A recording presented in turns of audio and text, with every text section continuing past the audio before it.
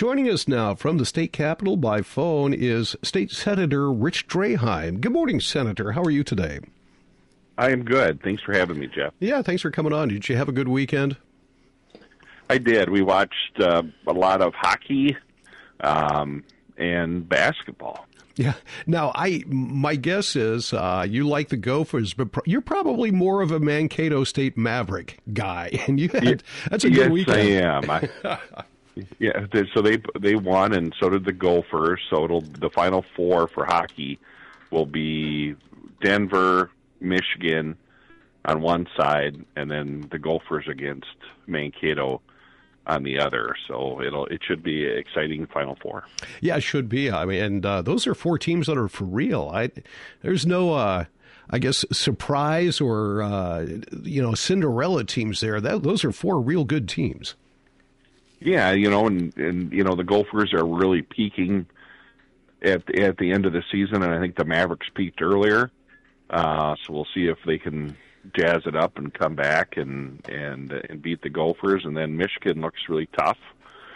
So, I hate to say it, but I think it's probably going to be a Michigan against the Gophers. But I'll cheer on my Mavericks. All right. Go Mavs. Let's get into the legislative session this past week. One of the highlights, I guess the paid family leave was actually brought up by one of the Republicans. Tell us about that and the motivation for doing that. Well, Julia Coleman, one of the newer senators, she represents, I call it Carver County, in that area. She just had twins, and she's pretty passionate about this.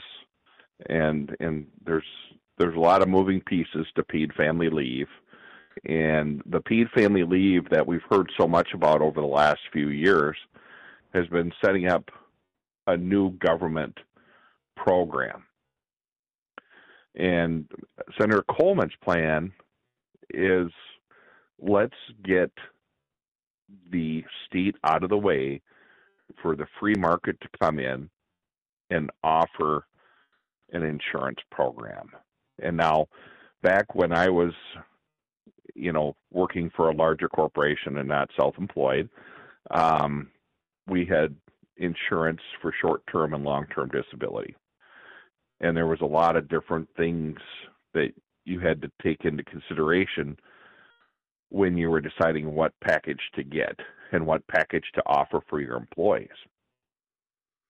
And I think the most common one, and I'm not plugging any one company, but it's Aflac back then. And this is 25 years ago, probably, 30 years ago for me. Anyway, we have some regulatory barriers in Minnesota to offer kind of a paid family leave insurance package. So this would be a free market. As the job market tightens up, employers are going to have to get more creative on how to retain employees. And we feel, let's let the employers that want to be able to offer something. And then our incentive for employers to offer their employees this would be a tax incentive to help offset the cost for them offering a paid family leave type of product. So there's regulatory, rules that are in effect that prevent somebody from doing that. I guess missed a little bit of that in there somewhere. Yeah. So I know it's probably shocking to you, but sometimes the government gets in the way. Okay. All right. Where's that at? Has that passed through the Senate yet? Did it make it through the first deadline? It's working its way through, and I don't know if it'll happen at all, but at least there's discussion. I'm a true believer that any topic should be discussed, and let's have a bill and let's have a discussion. Let's have some hearings on it and kind of flush things out. And see what happens. All right. Once again, State Senator Rich Draheim is with us, and we're talking about this last week in the legislative session. What are some of the other things, highlights from last week from either, the Senate or also the House? I'm sure you're keeping an eye on what the House is doing as well. Well, probably the biggest thing, the two biggest things to come out of the House last week was they opened up a little bit their building, where people could actually get into their building. But you had to be escorted in and out. And even if you had a meeting with two people and next to each other, you had to leave in between the meeting and then come back. So that's one thing. And then the other thing that came out of what we call the other body or the House was it came out with a public safety package. And, it's first deadline week and you're coming out with a public safety package. So, it's kind of interesting, the timing of that. But, there's just a big difference between the House proposal and the Senate proposal. And, our proposal is more geared towards how can we get more law enforcement on the street for those communities that need it? What can we do to retain law enforcement in communities and have them work instead of retiring, because we have a whole bunch retiring or just leaving the industry. And theirs is geared, I would say, more towards community engagement, which isn't a bad thing. But if you talk to the people in Minneapolis, they just want boots on the ground. They want officers in the police cars driving around and protecting them.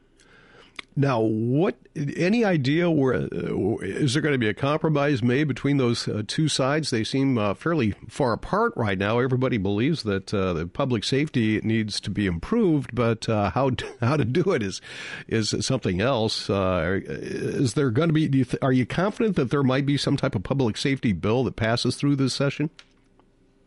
I'm not confident in anything passing this session if we can't get that unemployment done. That unemployment insurance that's costing us $50,000 a day. Just keep an eye on that. That is something that all three, the House, the Senate, and the governor's office all said they wanted. And it still isn't done. So just that's kind of my center, is that bill that we passed here in the Senate, that the governor's version, and we're waiting on the House. So if that doesn't get done, it's costing us $50,000 a day, and that's just a lot of money. That's a lot of money, yeah. Yeah, so that doesn't get nothing will get done. All right. Let's talk about the reinsurance program. You're on a conference committee now that is going to be discussing that? Well, I was asked to be on a conference committee, though. I think they'll formally announce the conference committee today. But so for those that don't understand or don't pay that much attention, but we pass a bill out of the House, we pass a bill out of the Senate, and if they're different, then they go to a conference committee, and then we hash out the differences. So you usually have maybe 3 senators and 3 House people, or 5 and 5, whatever it is, depending on the bill, and then you kind of duke it out and try to find some middle ground, and then come back to the bodies, and hopefully they'll agree to what you conferenced and what you agreed to. All right, we passed, starting to get to those deadlines just about every week. What's this week's deadline? This week is second deadline, so on Friday, any bill that hasn't been heard in both bodies is supposed to be dead. And there are some games that could be played and amendments to other bills and blah, blah, blah you can do. But for the most part, that is the rule, that if they're not heard in both bodies, it's a dead bill. All right. Any other highlights that you see coming up this week that you'll be monitoring? My own bills, I have a lot of bills that I'll be continue to fight for, at least pieces of my bills to be put into the bigger bills. So every committee will be rolling out probably this week or next week kind of their big bill for the year. So that's when we push for at least some portion of our bills to be embedded in that. So if the whole bill can't go, can we, instead of hitting that home run, and maybe we can get a base hit and get just a piece or a portion of our concept that is agreeable with everybody to move forward. So that's what I'll be doing. I'll be lobbying all the chairs of all the committees to try to get my stuff inserted into their bills. Mm-hmm. All right. Well, best of luck to you on doing that. Thank you for taking a few minutes and being with us. Certainly appreciated, and we will talk to you next week. Okay. Thank you, Jeff. Thanks, Rich. Rich Draheim, State Senator for District 20, joins us every Monday at this time during the legislative session.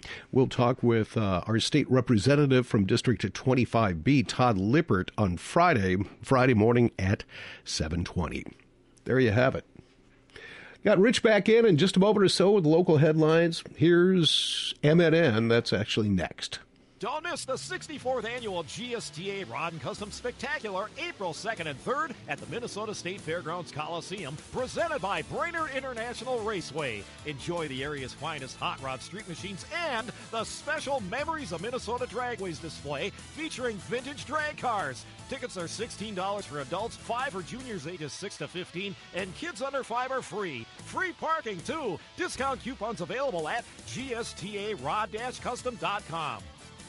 Minnesota News Network. Good morning. I'm Brent Palm. State officials are waiting for the U.S. State Department's decision on how many Ukrainian refugees could come to Minnesota. Those people would initially be placed by resettlement organizations in St. Cloud, Rochester, and the Twin Cities.